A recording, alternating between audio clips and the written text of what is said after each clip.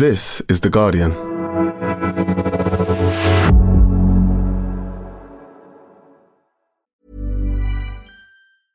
Ready to pop the question? The jewelers at BlueNile.com have got sparkle down to a science with beautiful lab-grown diamonds worthy of your most brilliant moments. Their lab-grown diamonds are independently graded and guaranteed identical to natural diamonds, and they're ready to ship to your door. Go to BlueNile.com and use promo code LISTEN to get $50 off your purchase of $500 or more. That's code LISTEN at BlueNile.com for $50 off. BlueNile.com, code LISTEN. Hey, I'm Ryan Reynolds. At Mint Mobile, we like to do the opposite of what Big Wireless does. They charge you a lot, we charge you a little. So naturally, when they announced they'd be raising their prices due to inflation, we decided to deflate our prices due to not hating you. That's right. We're cutting the price of Mint Unlimited from $30 a month to just $15 a month. Give it a try at mintmobile.com/switch. $45 up front for 3 months plus taxes and fees. Promo rate for new customers for limited time. Unlimited more than 40 gigabytes per month. Slows full terms at mintmobile.com.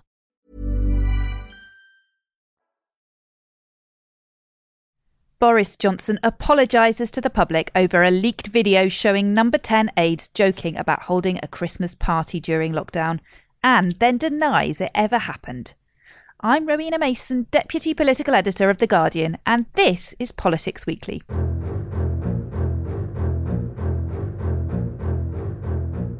I was also furious to see that clip.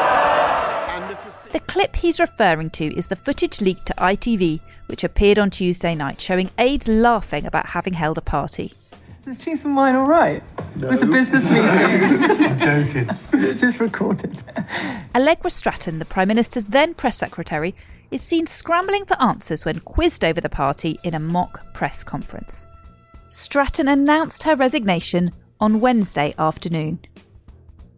During Prime Minister's questions earlier today, Boris Johnson finally reacted to the recording by saying, "Repeat, Mr. Speaker, that I have been repeatedly assured since these allegations emerged that there was no party and that no COVID rules were broken, and that is what I have been repeatedly assured." But it did not satisfy Keir Starmer, the Labour leader. 489 people died of COVID on the day of the Downing Street party. So the British people put the health of others above themselves and followed the rules. Isn't the Prime Minister ashamed that his Downing Street couldn't do the same? With the video already seen by millions of people, will Boris Johnson's apology and denial satisfy the public? And can the government really just ride out this storm like those previous? Also this week, is a potential progressive alliance on the cards? Aubrey Allegretti and Peter Walker tell us what they found from covering the by-elections in Old Bexley and Sidcup and North Shropshire. That's all in this week's Politics Weekly. But first, just when you thought it was bad for the government, ITV exposed a leaked video making it much, much worse. And yet Boris Johnson seems to think the opposition is just playing politics. To discuss the Christmas shenanigans, I'm joined by Guardian columnist Zoe Williams. Zoe, it's lovely to have you on. Thank you very much. Let's start with what the Prime Minister has sort of been denying for a week now, which on Tuesday night got a little bit harder to deny with this leak of the video from ITV. A Christmas party was held in Downing Street last year when the rest of the country was in the depths of a Tier 3 lockdown. And that was confirmed when some members of staff, some aides to the Prime Minister, were filmed laughing about this gathering and suggesting that they might be able to pass it off as a business meeting while chuckling over the lack of social distancing. What did you think of it when you saw this video, Zoe? I mean, the thing is, I was trying to piece together the timeline of this whole denial. If you remember PMQs this time last week, Johnson didn't deny it. He just kind of blustered.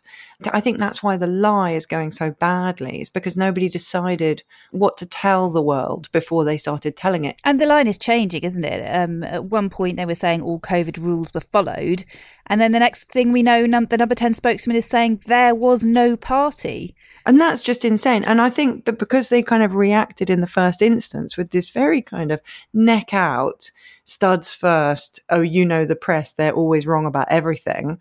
I think they've just laid themselves an unexploded landmine. I really think it's one of the dumbest pieces of political manoeuvring I've ever seen. And all these sort of details have dripped out, haven't they, about how there was a secret Santa, there was food and drink served. All of that suggests an element of premeditation. So it makes it very difficult for the government to say that this was just some sort of off-the-cuff event that happened as a sort of after-works drinks in the office. I know, Rowena, and the really funny thing is that I now have forgotten what's true and what's just been made up by people on Twitter. So I'm kind of imagining, we know that there were party games according to the leaks, but I've got in my head like a load of pimply spads playing Pass the Orange under the chin.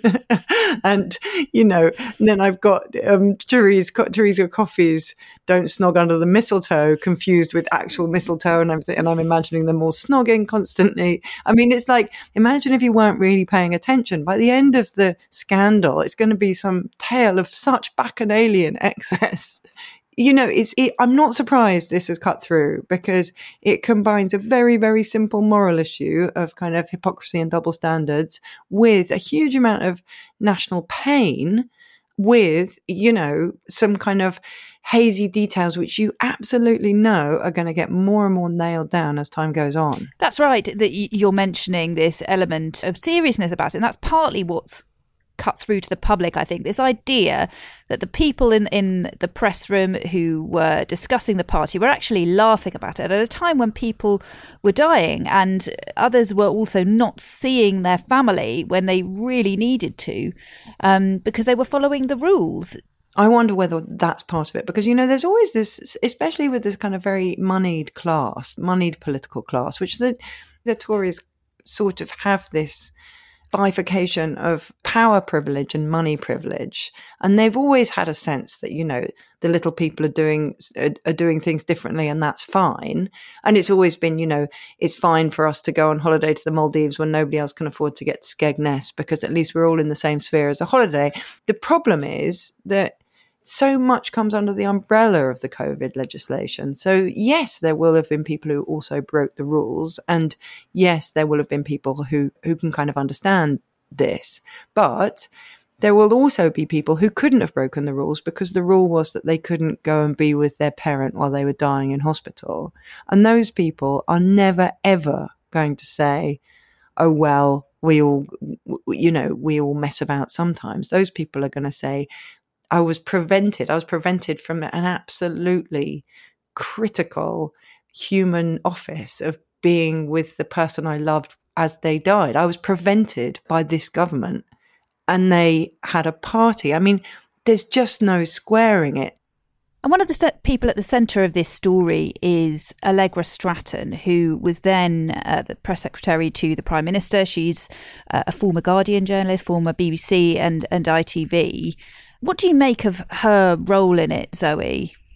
Who knows what she would have been like if she had kind of had a proper run up at the job. But I think it always would have been an absolute poison chalice, that job, because you wouldn't send a press person out unless you had something kind of embarrassing to damp down or kill or, strangle in some way. So I never understood why she took the job. It'd be just so shaming to have to be the person saying the thing that you either know is untrue, or is embarrassing, or isn't quite the whole truth. I mean, to be a spokesperson for this government, which is so dishonest, would be like so embarrassing. Let's just move on to what Boris Johnson said in the House of Commons. Do you think this is going to draw a line under everything, Zoe? That he announced that there's going to be an internal review of what may or may not have happened on this party on December the 18th. And just bear in mind, he's not announcing a review of the alleged party that happened in November at a leaving do in which he gave a speech. I mean, probably the tactic is to have a review that takes so long that nobody minds once its findings are released. I mean, it's really interesting how much an issue can be neutered by a prolonged investigation. If you think about Priti Patel and the bullying allegations, when those civil servants came out in the first instance and used really uncivil servant-like language to describe her behaviour, it looked like that was going to be the end of her. And then a review came out and an investigation was launched. And the investigation found her guilty of bullying. But by the time she was found guilty, everybody had lost interest and the momentum had gone out of the kind of feeling against her. And I wonder whether the same thing would happen with this. Now, Keir Starmer was quick on the attack at PMQs, pointing out that it's fairly unbelievable that the Prime Minister didn't know anything about this party. I mean, it was meant to have taken place where the Prime Minister lives. How convincing was this from Boris Johnson, Joey? Well, as people always remind you, Downing Street is a lot bigger than you think. So if he really wanted to go to the wire over it and say, it was in my house, but I was upstairs or downstairs and I didn't hear a thing, they probably would persuade you that that was physically possible. Of course, it's impossible, though, because the idea that something could happen so close to home without his say-so is just laughable. You know, can you imagine how many people had to sign off on this, event? And of course, in order to be signed off on, Boris Johnson or somebody with his authority would have had to sign off on it. It's ridiculous. And there was that funny moment as well when Starmer mocked the Justice Secretary, Dominic Raab, for confusing what the police do and don't investigate earlier in the week. The Justice Secretary thinks that the police don't investigate crimes from a year ago. Well, I ran the Crown Prosecution Service and I can tell him that is total nonsense. There does seem to be a reluctance, doesn't there, on the part of the Met Police to investigate for whatever reason. Well, I think Cressida Dick A is quite loyal to the government, and B doesn't want to jump to the Daily Mail's tune. But I think she's made the same mistake as Johnson, which is to think that it's going to die down, and every time it looks like it's going to die, every time it looks like somebody in authority is banking on it dying down, that's when people get even more incensed. And how do you think Starmer has dealt with this scandal? He was pretty ruthless just now at Prime Minister's Questions, choosing to bring in the personal story of an academic called Trisha Greenhalgh, who lost her mother last Christmas. Trisha followed the rules and didn't visit her mum. Listening? 4 days later, on the day the Prime Minister's staff laughed about covering up the party, Trisha's mum was admitted to hospital. Trisha followed the rules and didn't visit. Trisha's mum spent Christmas Day in hospital. Trisha followed the rules and didn't visit. 2 days later, Trisha's mum died. What did you think of that strategy? Was it an affecting moment? Well, it wasn't. I mean, I often find Starmer a little bit clunky when he tries to do human, just because his kind of oratory style is so formal that he's at his best when he's making a really killer point that you just can't escape. Look, it's very, very important that he brings in an authentic voice of public rage because it's there, and you know it would be a crying shame if he squandered it. So far, the SNP is the only party to call for Johnson's resignation, though, isn't he? Why do you think Starmer hasn't gone there yet? Is it because he doesn't believe Boris Johnson is actually about to resign? I mean, I don't believe he's about to resign. I think my hunch is they're just seeing how much they can get out of it. If he goes straight to vote of no confidence, which he won't win, of course, because of the majority, then he's going to look really ridiculous next week if he wants to circle back round. Whereas if every single day there's like a fresh embarrassing detail, there's a fresh person on the Today programme laying into the government, if every single day he's kind of building and circling, he is going to wear them down. Not to the point of resignation, I wouldn't think, but certainly to the point where he starts to look kind of very weak and desperate. But, you know, I think the whole it's kind of quite useful if the SNP and Labour were to coordinate a little bit more anyway, so they were kind of tag teaming a bit. That would be incredibly useful. And I wonder if of course they haven't started doing that because the Labour Party can't cooperate, but they should. And Tory backbenchers are again asking the leadership to clarify things. A lot of them are losing patience at this point. What did you make of Sajid Javid being pulled from this morning's media rounds? I mean, I just think he doesn't want to be hung out to dry. There are people who are still prepared to be hung out to dry, but but even they don't want to do it. So, you know, even Kwasi Kwarteng doesn't want to do it. So So why on earth would Sajid Javid want to do it? He's really a senior person. I think it's bad. It's a bad look that they couldn't find a single person, because what it does is it opens up the space for disgruntled backbenchers. And that's what we heard on the media around this morning. A lot of really disgruntled, angry backbenchers, actually. And no kind of, human shields. That's usually the stock in trade, is the human shield. Back to this Christmas, Downing Street have been really fighting against any restrictions that would entail people cancelling Christmas. But it does seem now like they might be poised to go for Plan B restrictions. Indeed, they might have brought them in by the time this podcast comes out. What do you make of the idea that this announcement might have been brought forward to partly distract from the current furore around last year's Christmas parties? I mean, don't you find this time and time again is that almost every time they're saying anything now, you think it's a distraction from some fresh PR disaster. And what that really reflects is the fact they just can't keep a lid on things. So, when Boris Johnson came out with his war on drugs, that itself looked like a party distraction. And also it looked like a kind of really tragic attempt to show themselves up as the party of law and order when they've lately become known as the kind of party of crookedness and corruption. There does come a point when you're kind of the wheels are falling off the machine, when it's impossible to make policy announcements without it looking like a distraction from some other thing that's happened. So what happens next, Zoe? Do you think we can expect more leaked footage or testimonies? I don't think this story's going anywhere, right? So now, and the problem with this kind of thing is that there will have been people who didn't break ranks because until there was a smoking gun, they couldn't be sure it wouldn't die down.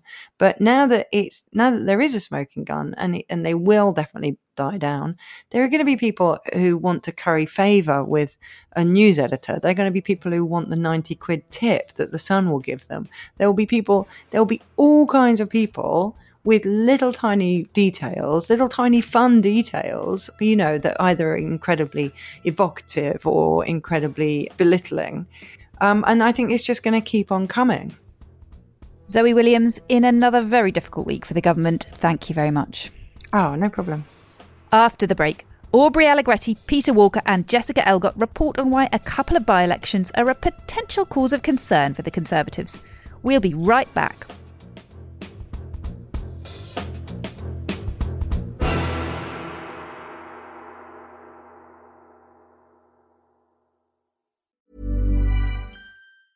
Hey, I'm Ryan Reynolds. Recently, I asked Mint Mobile's legal team if big wireless companies are allowed to raise prices due to inflation. They said yes. And then when I asked if raising prices technically violates those onerous 2-year contracts, they said, "What the f*** are you talking about, you insane Hollywood ass?" So to recap, we're cutting the price of Mint Unlimited from $30 a month to just $15 a month. Give it a try at mintmobile.com/switch. $45 up front for 3 months plus taxes and fees. Promo rate for new customers for limited time. Unlimited more than 40 gigabytes per month. Slows full terms at mintmobile.com. Finding your perfect home was hard, but thanks to Burrow, furnishing it has never been easier.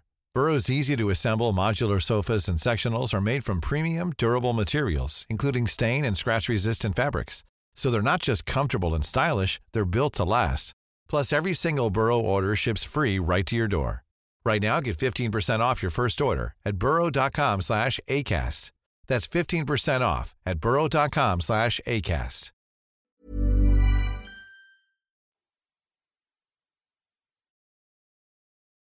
Welcome back to Politics Weekly. I'm Rowena Mason, Deputy Political Editor at The Guardian. Now, last week, the Conservatives won the Old Bexley and Sidcup by-election by a comfortable but slashed majority. And next week, Owen Paterson's seat is up for grabs in North Shropshire. As the Conservatives have had a tormented few weeks, the by-elections in both Tory strongholds have been followed with great interest in Westminster. So has sleaze made its way to people's doorsteps?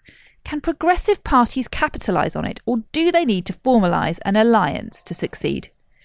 Jessica Elgott, The Guardian's chief political correspondent, spoke to my colleagues Aubrey Allegretti, who was at the Old Bexley and Sidcup count, and Peter Walker, who's covering North Shropshire.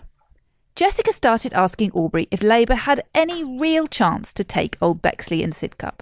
Well, it's interesting because it's a by-election, and the turnout was so low, the margins do really count. And actually, if you manage to get a few more thousand votes in what is normally a 19,000 Tory majority seat, that can make all the difference. So Labour were claiming from literally the moment that the polls closed that they were never going to win it. But there was certainly a lot of jitters from the Conservatives on the doorsteps. And in actual fact, in the days after the election result came out, the Tories were out in, I'm told, areas where they weren't before, sort of Labour wards, which some people took to mean was a sign that they were slightly worried and realised that they needed to consolidate their vote a little bit more than they had before, and just instead of relying on people who used to turn out for the party not turning out because they had some issues with Boris Johnson. You spoke to someone on the campaign from Labour, one of the MPs who was running it. Do you think that there's lessons that can be learned for general elections about seats like this? Yeah, so I spoke to Abena Pongasare, who is actually from Bexley, and she represents a neighbouring constituency. She's also on the Treasury front bench for Labour. I think her main points were basically that Labour's done very well in terms of its kind of vote share, and that replicated the sort of swing that they saw, if replicated at a general election, would obviously be enough of a boost, and we know that it needs to be a really big boost for Keir Starmer to actually get the keys to number 10. As a Labour Party, whilst it's a great result, we are aware that, we've got work to do to, win seats like Old Betsy and Sidcup, but to get a swing of 10.3% is a positive thing.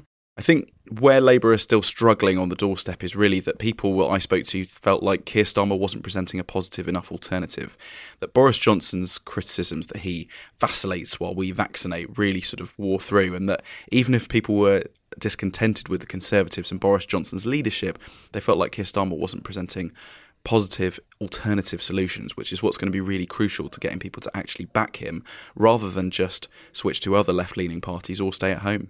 And you mentioned it earlier, this idea of extremely low turnout, and it kind of bears out, doesn't it? What we're seeing in the polls at the moment is that we are seeing Labour creeping up the polls, in quite a few cases being ahead by 1 or 2 points. But we're also seeing a lot of people moving into that don't know category, which Labour really needs to try and win over. But they're not yet won over, are they? No, exactly. I think it's really interesting to see the sort of slow loss of Conservative support is not yet completely translating into a net Labour gain. And that's really what Keir Starmer needs to try and focus on in the next few years, really, because we haven't got long until that next general election campaign will really start to feel just ahead of us. So I think Keir Starmer needs to do a lot to turn around the people who feel disenchanted but who don't really feel yet enough of a reason to vote for him. What I think is quite interesting is that very few people seem to raise issues of Labour policy on the doorstep, and it was much more about communications, strategy and messaging that they felt was the problem. So I think that's an area where actually he can probably try and improve things, because if people haven't got massive concerns about your policy, that's a pretty good starting point. And Peter, you've been covering the by-election in North Shropshire. You were down there last week, a seat formerly held by the Conservative MP Owen Paterson, who, unlike the previous office holder in Old Bexley and Sidcup, James Brokenshire, widely seen as an incredibly well-liked, respected MP. There was obviously a lot of affection held for him by his constituents. Owen Paterson had to resign over, a lobbying scandal where he was, defiant to the end, caused a huge amount of upset amongst his own MPs. And there's a bit of a tussle going on, isn't there, between Labour and the Lib Dems over this seat. With the Lib Dems are the favourite, but Labour aren't quite giving in. It's quite an interesting one, in the sense that the Lib Dems have basically become the main challengers for the Conservatives, primarily by saying repeatedly and loudly that that's what they are. I mean, in the 2019 general election, where Paterson was returned very easily, his majority was just under 23,000. The Lib Dems came third behind Labour, and it's the same candidate, Helen Morgan, and she only got 10% of the vote. But the Lib Dems are relying very heavily on the fact that in the local elections last May, they did reasonably well in quite a few places. And I talked about this with Sarah Olney, who is the Liberal Democrat MP for Richmond Park, which is the West London Richmond rather than the Yorkshire Richmond. But I think the important thing for us, and the reason we thought we would give it a go, if you like, is because we won quite a lot of council seats in the area in May. And we thought that gave us an opportunity to establish that we really were the challengers in this seat. And we know that there are lots of voters out there, if they're disillusioned with the Tories, would be happy to switch their votes to the Liberal Democrats, but not necessarily to Labour. So that's why we thought there's a good opportunity here. And let's go for it and see how well we do. So I think we're going to have a good result. Much too soon to say, of course, whether that's going to be a victory. But I think a good result will send, quite an important message to the Tory government. And I think that's what we'd really like to see. And they've basically been saying, we're the only party. If you want soft Tory voters to kind of move over, which is the only way the seat can be won, they're not going to shift to Labour. They might shift over to the Lib Dems. The Labour candidate and his team are vehemently backing against that, saying they're trying as much as they can and they're saying their canvassing returns are very, very good.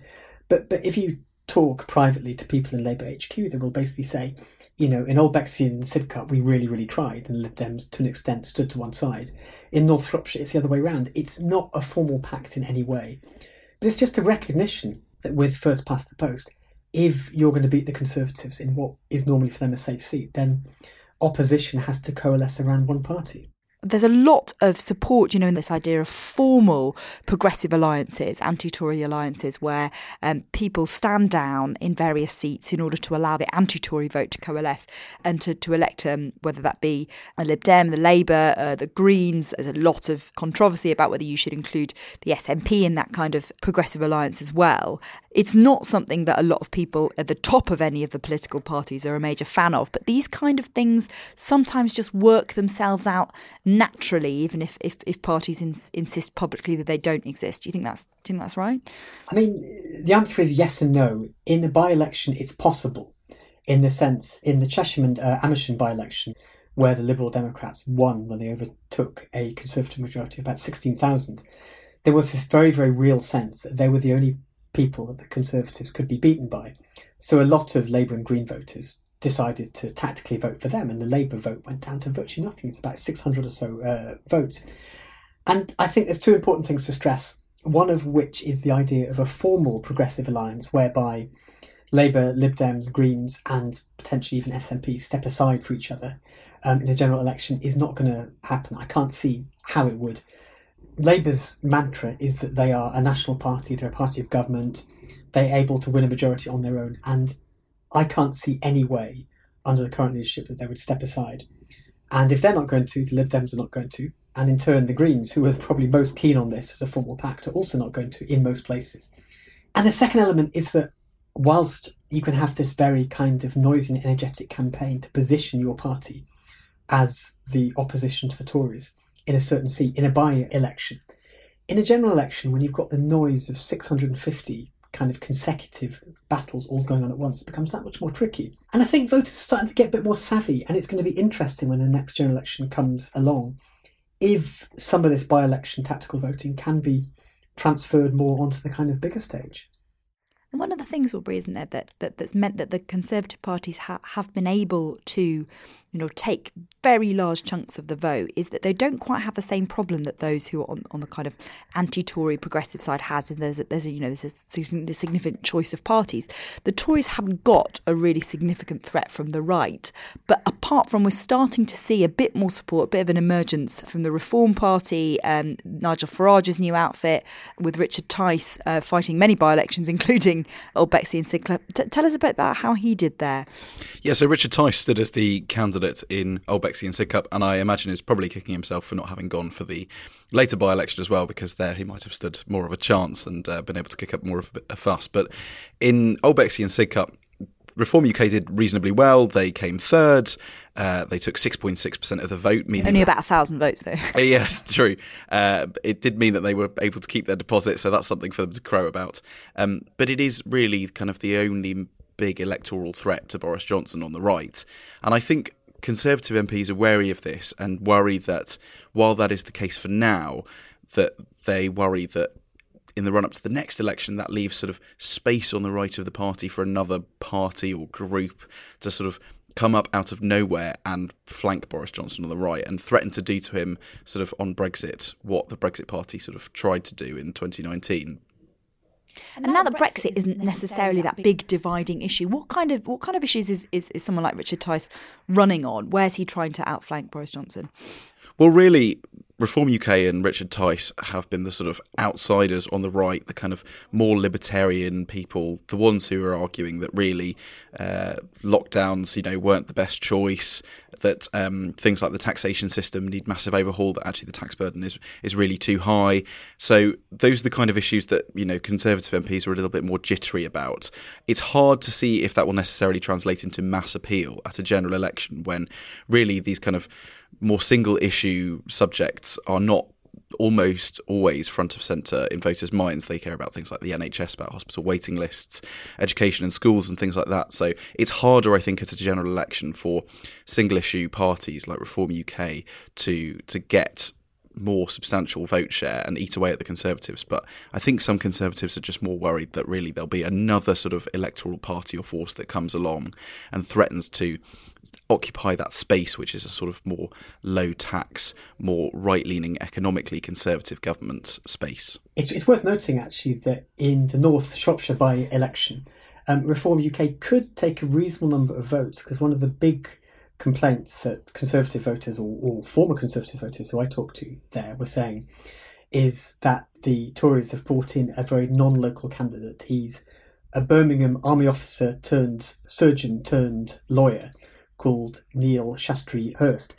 And the fact he's not local is quite a big issue for some people. And Reform UK have fielded someone called Kirsty Walmsley, who is from this quite venerable Conservative family locally. Her dad was the leader of Shropshire Council for quite a few years, and her mother and I think her grandmother also were also Tory councillors. So she's really, really well known. And in this kind of quite fiercely local, fairly rural area, that could count for something. It probably won't be enough to deprive the Tories of a win, but it could still give them a bit of a fright. Would it only be a win for the Lib Dems that really sends a shockwave through the Conservative Party in a way that, the Tories lost a significant share of the vote in Bexley, but, they seem to take that in their stride to a certain extent?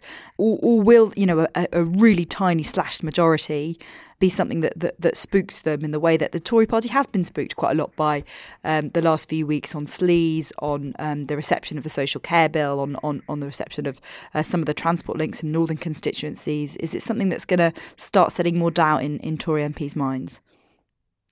I think there's kind of two answers to this question too. The first one is that this slightly literalist media interpretation of by-elections will be that if the Conservatives win, then, that's a win.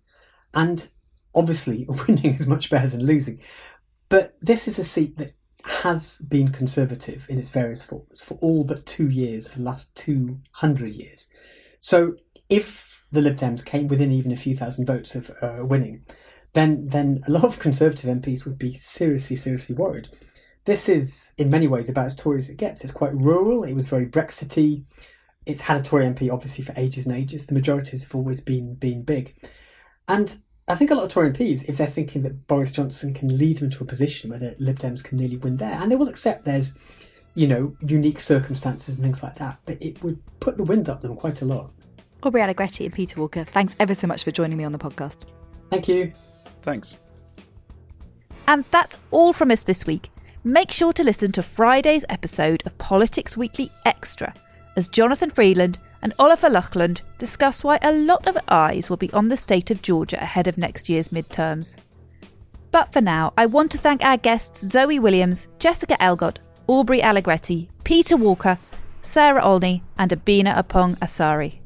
The producers were Yolene Goffin and Danielle Stevens. I'm Rowena Mason. Thanks for listening.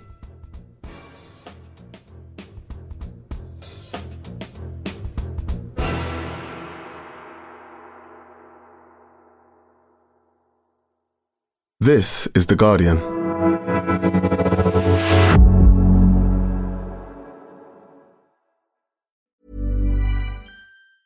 Tired of ads barging into your favorite news podcasts? Good news. Ad-free listening is available on Amazon Music for all the music plus top podcasts included with your Prime membership. Stay up to date on everything newsworthy by downloading the Amazon Music app for free or go to amazon.com/news ad free. That's amazon.com/news ad free to catch up on the latest episodes without the ads. Spin your passion into a business with Shopify and break sales records with the world's best converting checkout. Let's hear that one more time. The world's best converting checkout. Shopify's legendary checkout makes it easier for customers to shop on your website, across social media, and everywhere in between. Now that's music to your ears. Any way you spin it, you can be a smash hit with Shopify. Start your $1 a month trial today at shopify.com/records.